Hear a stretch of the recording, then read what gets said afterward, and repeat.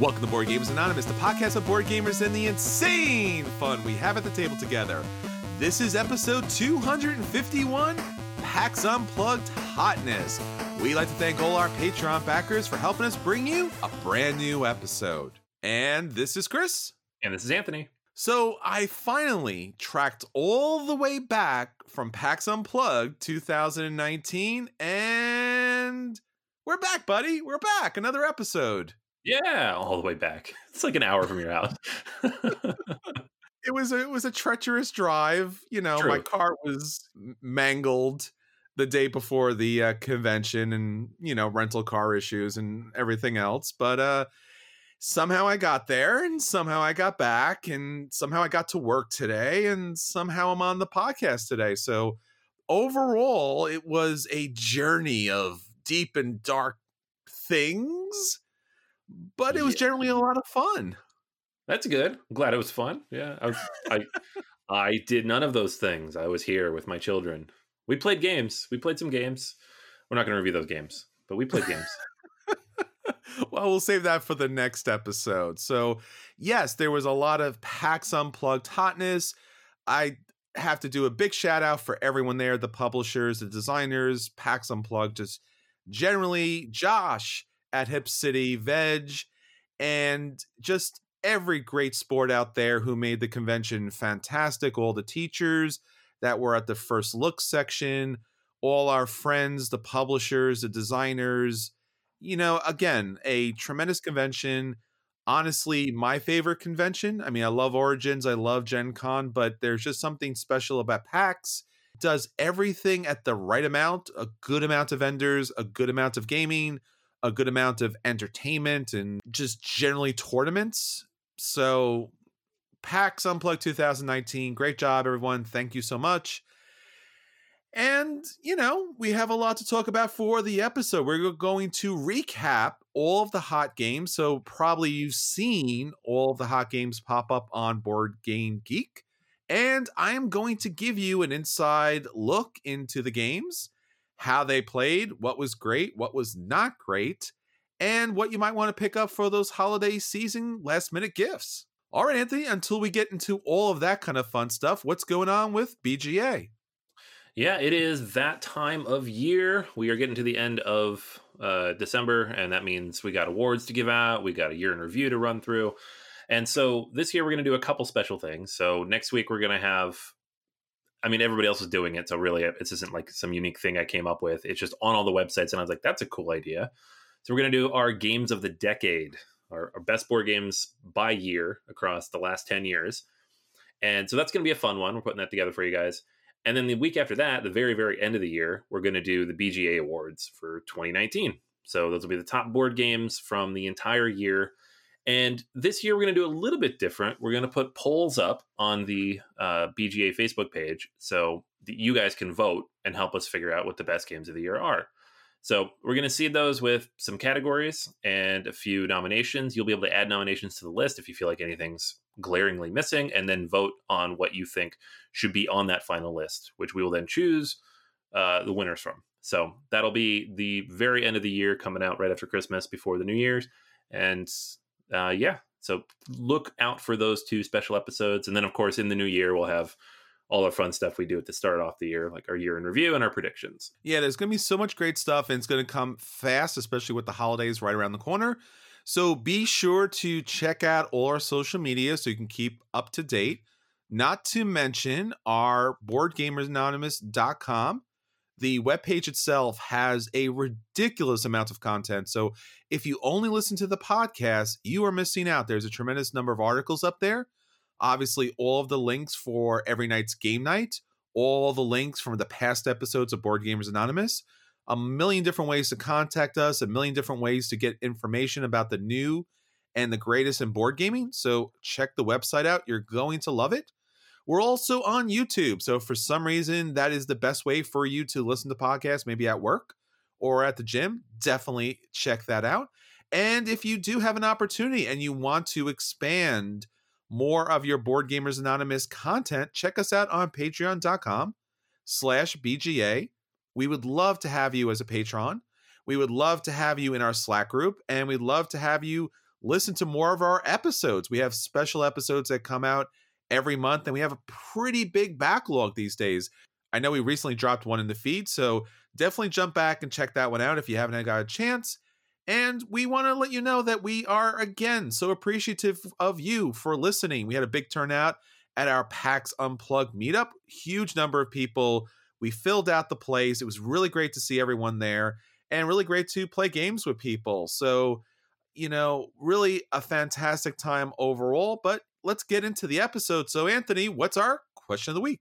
All right, question of the week this week. If you could change how you collected when you first got into board games, what would you change? So, obviously, everybody has like a certain approach when they first start collecting. For me, I was actually very slow, just budgetarily. I wasn't sure what I wanted. And I bought some very basic stuff and some very not basic stuff and eventually figured out what I actually liked. Some people go all in and immediately spend thousands of dollars, don't know what games they like. And other people don't buy anything and just kind of leech off their friends for a while until they're sure what they like, which is probably the best way to do it. But, but I asked everybody else and got some good answers. So Tim said he's just been at it for a few years, but has been enjoying the journey and wouldn't change his approach. He buys a variety and tries different mechanics. He tries to read reviews and watch how to play, form a wish list, and track sales. And then he sells stuff if he's not enjoying a game after a couple of plays and puts money towards another game. So again, there's the right way to do it. And Vinny mentions he bought games for the theme back then. So he spent a lot of money on bad games with a cool skin, much more selective these days. Tommy says most of my games would have to have a solo variant or be 2-player only. Mostly plays multiplayer, but if a game has no solo variant, it stands a high probability of only being played once or twice. So over the last 2 years, he's curated 90% of his collection to meet these requirements. So I think there's a lot in all of that. Some people mention their Kickstarter habits, not backing everything they see. Other people mention actually getting more gateway games because they tend to play more games with their family than they do with their game group. I think for me, it would have been a combination of things. One, more gateway games, so I could have gotten more people in my life into games who are not. I now own a bunch of those, but I just didn't have them early on. Two would have been not buying so many miniatures games, because back then I was like, Toy Factor, woo! I don't play any of those, and most of them are gone now. And then three, I didn't really get into the Kickstarter craze too quickly, but once I did, I went way all in, and that ended up being a big chunk of my early collection that I don't own any of those games anymore because none of them are very good. Yeah, I guess for me, one of the opposite lessons I learned, Anthony, from you is not to go with gateway games. I guess in part because one of the most important things to learn about board gaming is who are you playing games with? So I think early on I did buy a lot of games that I thought my family would play, and over time I've kind of bought some games I thought my family would play. But for many reasons, there were some times and there were some games that they were either willing to play or able to play. But generally, if you want to play something that you're going to enjoy, you got to find the right group for that. So I think identifying what games you love and then finding the group or the people who are interested in playing that is ideal, because if you're not having fun, while it's great to bring new people to the table and expose people to games, it's got to be still something that you enjoy playing and not just, well, this is just a thing I think you'll play, and then they don't play it and then it's on your shelf and you're not playing it either. I guess also, as you mentioned, Kickstarter especially had such a big impact on board gaming, and there was always a lot of deals and a lot of really interesting extras. And I think in particular, the completionist, like having to own every piece of a board game that ever came out, owning every card, owning every miniature, and then only later coming to realize that either A, you never got a chance to really play with those things, or B, they were so broken that what was the point anyway? And I guess I'll throw in C, which is that one promo sometimes was so expensive that it was like 15% or 20% of the game itself, at least cost-wise. Yeah. So it was just like, yeah, I got that card. It was, $10. That one card. Yay. For that game I paid $35 for. That goes into a deck of like 40 cards. So but yeah. So the completionist thing, the right group, the right game kind of situation is obviously ideal. And obviously back in the day, there wasn't so much media out there. So finding out what games are great and what games are great for me probably would have saved me a lot of time and money despite the big discounts. Yeah, 100%. Yeah, I think it's just some of that stuff I bought. Like, I have a copy of Dreadfleet in my closet somewhere. That it's 6 years old. I've never played it. I painted half of it, but yeah. And I Early gamer me was a dumb me. And I think a lot of it's like a lot of psychological kind of stuff going on there. It's like, this game is 60% off. I would be stupid not to buy it. And you're like, yeah, because a game is a game is a game. And if it's a 60% off game, clearly you've done something incredibly right in your life, only to realize that, yeah, but it's still $40 and it's still sitting on the shelf and still not getting played. So Yeah. it's not that it's not $60 off, but it's more along the lines of that it's $40 for the game. So yeah, that tends to be a thing. So, yep. All right. So that's everything that's going on with our listeners. All right, Anthony. While I was at PAX, you were playing at home. Let me know what your acquisition disorders are. Yeah, I mean, my big acquisition disorder this week is actually from PAX, because this was like the one big game announced at the convention. And it's a biggie. It is the sequel to the number one game of all time on BGG. It's Frosthaven. So, I mean, if you're listening to this, you probably already know about this. It's number one on the BGG Hotness. It was all over the what passes for board game media. But it's exciting for a couple of reasons. One, Gloomhaven is amazing. It's in my top 100. It's a fantastic game. I've not gotten anywhere close to playing through it.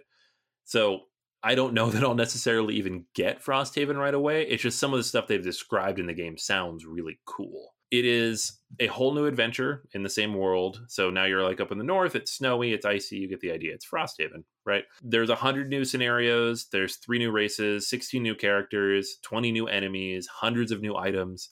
And while it does kind of have the core mechanisms of Gloomhaven in place, it also adds a bunch of other stuff. So you have like mysteries to solve now. It's not all combat, which I think is like one of the things that started to grate on me a little bit about the game. And the reason I never finished it is because at a certain point, it gets a little repetitive. It is just that combat puzzle over and over again. I love the combat puzzle, but I don't want to play it 100 times consecutively, right? So now we've got like mysteries, puzzles, you've got seasonal events, you've got players actually expanding the village and stuff, adding buildings and all that. So it seems pretty cool. I know you had like a similar issue with the combat getting kind of samey, right? Yeah, and that's what really bogs it down for me. It was such a brilliant construction of a game, and thematically, it just hit every note. But the fact that you were doing a lot of the same things all the time, whether it was, mash out a lot of the creatures, or just the idea that you're just playing cards over and over again. And if you're not swapping out your characters, which sometimes just doesn't happen because of random reasons, you don't go to the right place or you don't get the right thing, then you're not really experiencing new mechanics. So I like the idea from what I hear, and a friend of mine got a chance to actually play at least one round of the Frosthaven, and was mentioning that it's a little more complex and the missions are more complex, so a lot more complexity, which is good because when you're playing a game for that long and that many years, so to speak, at least in game time, it's something that you want to be challenged with and something that you want to learn. I mean, after a couple of games, you're like, I play this card, I play this card, I play this card, and then I pick my cards up and I play this card, this card, this card. And it shouldn't come down to being a programming game. So I'm looking forward to Isaac giving us a more challenging experience. Yeah, it seems really cool. And I obviously needed to see more about it. And it doesn't come out for another year and a half. So I have plenty of time to maybe catch up on Gloomhaven and the expansion and the light version coming out next year. I'm never going to play all this content, but it looks cool. That's what's really funny to see, at least from my point of view, is I'm really wondering where people's appetite is for this game, and have they had enough? Do they really want more? And how this Kickstarter is going to run? Are we looking at multiple reprints again? Are we looking at massive stretch goals that hit or miss? I think this is just going to be a fascinating Kickstarter just overall as far as the market's concerned, because things have sped up dramatically since Gloomhaven came out. Yeah, that's a good point. All right, so that's everything that's going on with our acquisition disorders. Anthony, let's get on to the games that hit your table this week. Yeah, so again, I was not at a convention, so this is a game I played previous to that, but it is relatively new. It is Azul Summer Pavilion. This is the third edition of Azul from Michael Kiesling, and it does the same thing Stained Glass of Sintra did, and it kind of remixes the basic Azul formula. So in this one, you have these several different flower-shaped things, and now the Azul tiles are diamonds instead of squares. So that's kind of cool.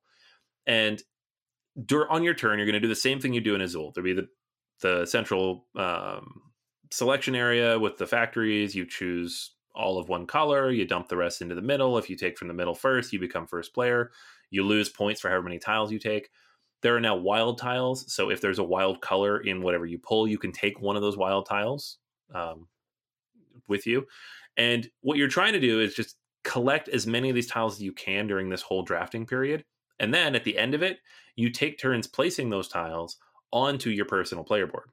And there are several things you're trying to do here. So you have one different flower shaped thing for each of the 6 colors, and they're numbered 1 through 6. So you need to spend that many tiles to place one tile there. So if you want to fill the 1 green, you place just a green tile there. Done. But if you want to fill the 6 green, then you need 6 green tiles or a combination of 6 green and wild tiles. You place one there, you discard the rest. You have to have at least one of the color that's being used to use a wild. You score points based on how many tiles are adjacent to that one you just placed. So if you place the 1, that's a point. You place the 6 next to it, that's now 2 points. You place the 5 next to that, that's now 3 points, et cetera, going on, right? If you enclose certain areas by building these tiles on different flowers, then you get bonuses from the central board where there are several different tiles have been drawn. There's like the pillars in the middle, they'll give you 1. There's pillars and statues on the side that give you 2. And then if you surround the windows on the very outside, which is the 5s and 6s, you get 3 tiles for free from the middle, which is really cool. You kind of like chain all this stuff together and try to get new tiles to add to your mat. The game plays about the same length. It's about the same complexity, but it manages to mix it up in a way that makes it feel somehow new and fresh and interesting. And I was really impressed with it. I know last year when Stained Glass of Sintra came out, I said, this is way better than Azul. This is the version I want to play. This is the version I prefer. And I think now if I was going to rank them, this one would be maybe tied with that one because it does a lot of interesting, cool things, but in a slightly different way. And it's still more engaging to me than vanilla Azul. So I have all 3 of these now, and I'm actually happy to own all 3. I don't know how realistic that is for a lot of other people, but I do like all 3, and I feel like they would fit in different situations. So yeah, it's Azul. It's still a buy for me. If you don't own any Azuls and you have a chance to pick up Summer Pavilion, buy it. If you already own one of them, maybe give it a play first and see where it fits in your collection. Yeah, they had this at PAX, and it was constantly being played. I had a couple of friends who actually got a chance to play it, and they liked it quite a bit. In fact, some of them liked it better than the other 2, which I was surprised at because I was wondering at some point if are we looking at a redundant mechanic, and the pieces didn't look better. I mean, I think the glass version looks better than the original Azul, not radically better, but looks better, and I enjoyed it a little bit more. So I'm interested to playing this. Again, I'm not sure if my collection needs all 3 since I do have the second one, and I believe I heard that they are reprinting Azul with a double matte kind of board, so it's going to be an actually upgraded version. I think it's an upgrade. It's a separate upgrade you can buy, like overlays to put on top of it. But that's only for the base game, which is interesting. I guess that one still sells the most.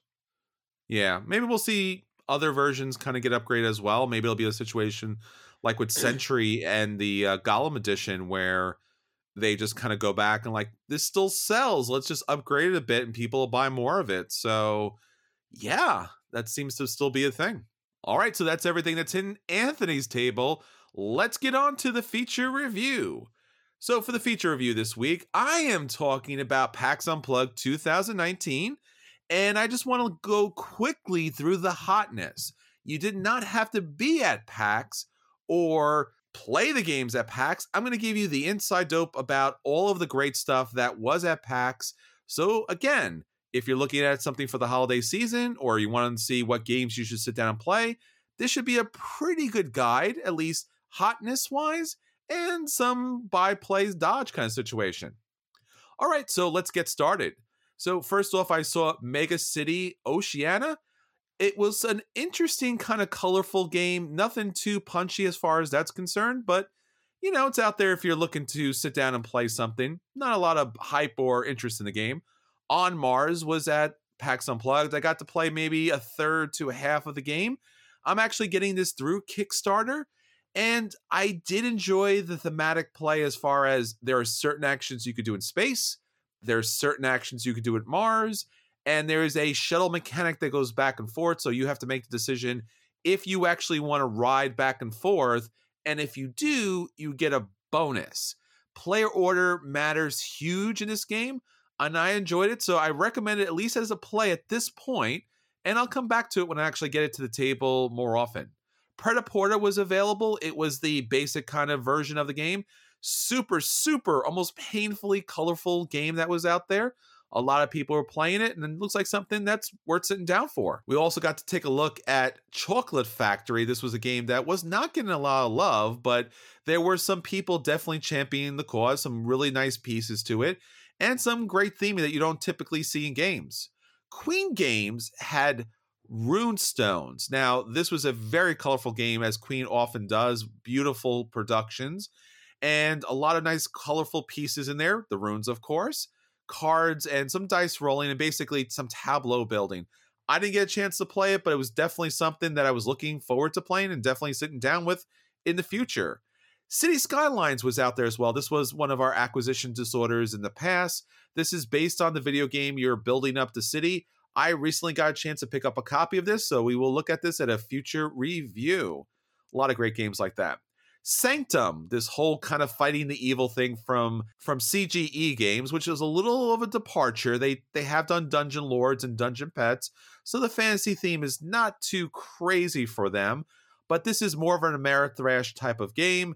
It was one of the big promoted games of the con. Didn't get a chance to sit down and play this, but if you're into that kind of fantasy theme, that might be a great game for you. There were a lot of games from the Japanese toy market at the fair.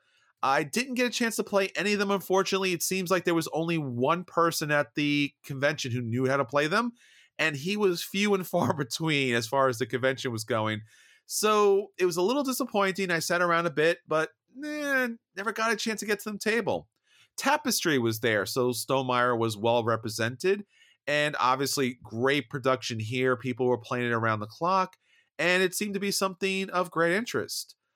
Fowers had a sabotage game. It was basically a sonar version with a little bit of battleship. So basically, you set up your board with all these different kind of contraptions, and you try to sneak into the other side and see where they're placing their equipment. This was definitely the looker of the con. It had these really nice chunky pieces, beautiful artwork. Once again, probably not a great game for, a con type of experience, just because it was a little too big and a little bit loud. But, if you enjoy that type of game, it's definitely something you should sit down. Trismegistus was there, and it was always nice to see. I was like, hey, that's one of the games I actually know how to play. And I actually helped a couple of gamers get through at least the initial kind of drudgery of that rule book. It was getting a lot of play out there, and we already reviewed it, so jump back and find out more about that really interesting game. I got a chance to play Terramara, actually, with our friend Tim, and he's actually the designer of Archmage and its recent expansion, and it was okay. It has a fantastic pedigree. This came out from Quinn Games. It was basically a worker placement game, and it was like prehistoric kind of history. And as you move down the board to get the better actions, it took longer for you to recover your people, which, had some thematic flavor to it, but it was a very dry and abstract type of game. So maybe a play if you really can't find something else, but, Tim made it a great time, so I'd recommend at least if you get a chance to play with Tim. Aquatica was another game that was getting a lot of attention. Fantastic artwork there, beautiful board, great creatures out there. Didn't get a chance to play it myself, but it looked like something that was definitely worth to sit down and play. Echoes, First Continent. I actually got a copy of this from AEG, and I'll be reviewing this later. But think of it as Augustus, where you actually were able to use a bingo mechanic as being able to kind of build up your Roman civilization. Well, here again, you're using a bingo mechanic to build up the First Continent. Kalis was there, was not getting a lot of love. It's a little bit of a heavy game. The new reprint looks great, and I highly recommend picking that one up because I think it's something that most people, if they give it a chance, will actually love. They did have multiple copies of The Magnificent, so I personally try to get down to the table there, did not get a chance. A lot of people enjoyed it.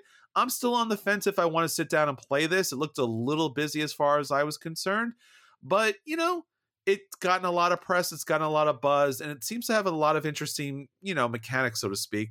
Anthony previously reviewed that, so check back on his review. On the Underground was a little kind of really fun little game that was out there. Got a little love here and there. There was Pictures, which was a game of selecting pictures and building up different structures. So that's always fun to see. And I guess what really kind of stood out for me again was that there were so many different types of games this year. I mean, obviously, as I mentioned previously, there was all of these different Japanese games that were out there. Unfortunately, they didn't have teachers for it, so to speak. I think that kind of held things back. They also had Marco Polo 2, which was probably the game that got the most play throughout the convention. There was always somebody at the table for that. We've already played it, and we will talk about that on a future review. But, let me give you a little insight. Definitely sit down and play it, especially if you like Marco Polo. I got to play the Kickstarter, or I think it's a final production version of the Tokaido spiritual successor, and it's fine. It's basically Tokaido, and it's nothing really more than that. Also, one of the big games was the Martin Wallace game, Nanti Narking.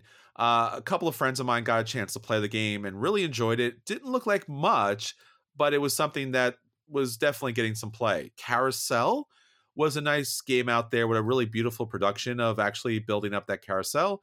I got a chance to play Old Masters, which was a painting game I really enjoyed. It was a little bit lighter. Basically, it had this kind of like, almost, I wouldn't say a rondelle effect so much, because basically it had this like lazy Susan in the middle where things moved, and you picked up paint and you painted pictures. Nothing really crazy different, but it was a nice production. Stronghold game had fast sloths. I have to say that a little bit slower. And basically, it's the pick up and deliver game of sloths. A lot of people had fun with this game, especially the oddness of it all. Bus from Capstone Games was probably getting the most attention from the heavy gamers throughout the con. As Anthony mentioned and already reviewed, it's beautiful production and great splatter game that's back out there on the table. There was a little abstract game called No Return that had a lot of big attention, really nice little chunky, abstract pieces. Definitely something to take a look at. It's a Wonderful World was a Kickstarter that I kind of passed up on.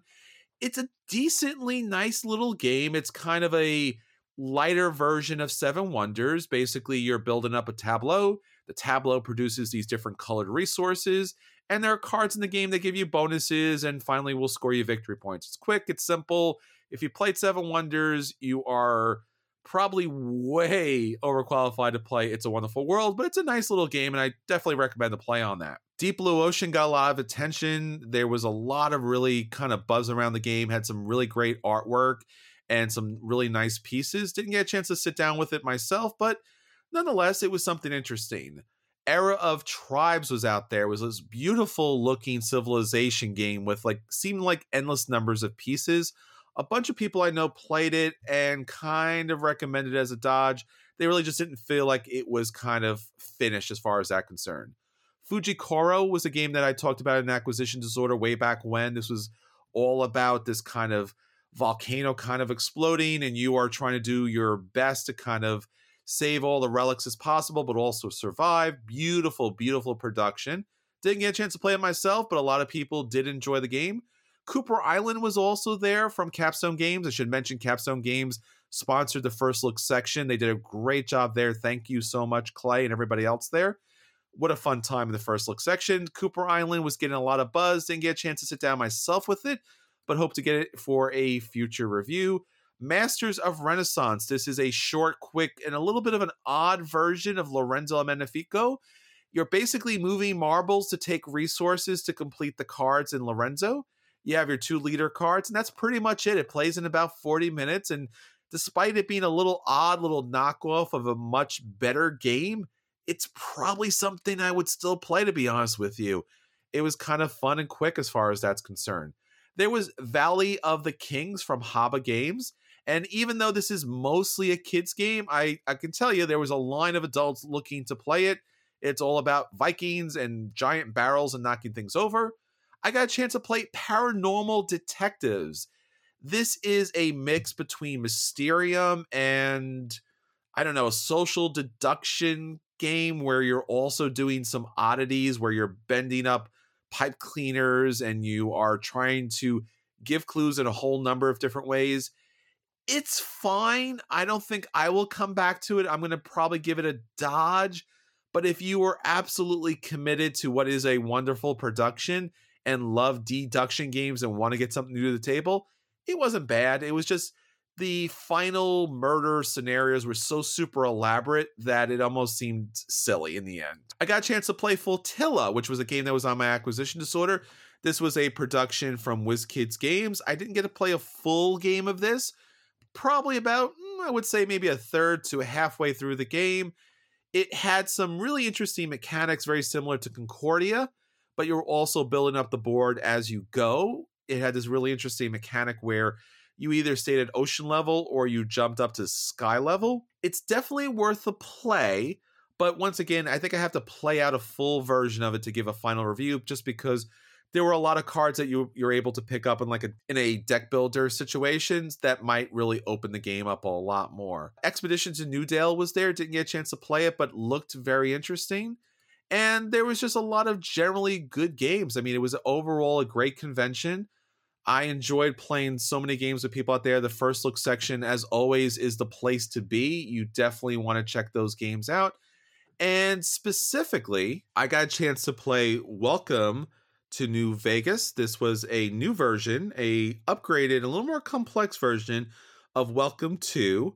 So basically, you're building up Vegas. It has some interesting mechanics. You're running a limo around. You're building up these different hotels. It was a lot of fun. Got a chance to play a full version of that. It's still a little too complex for what it is, but it's still fantastic, especially if you like Welcome to. So that was my PAX experience. Overall, it was a great experience. So glad to have everyone there. So glad to enjoy the convention. And, so glad to be back there next year. I think actually, in fact, the convention is the week before Thanksgiving. So they're going back to their original first year date. So that means that you can actually come out there then, right, Anthony? Yeah. Yeah. This weekend sucked. Timing wise. It's too close to Christmas. It's such a hard time. Like I just couldn't travel. But mid-November I can and I will. Excellent. So until next year, this is Chris. And this is Anthony. And we'll save you a seat at PAX 2020.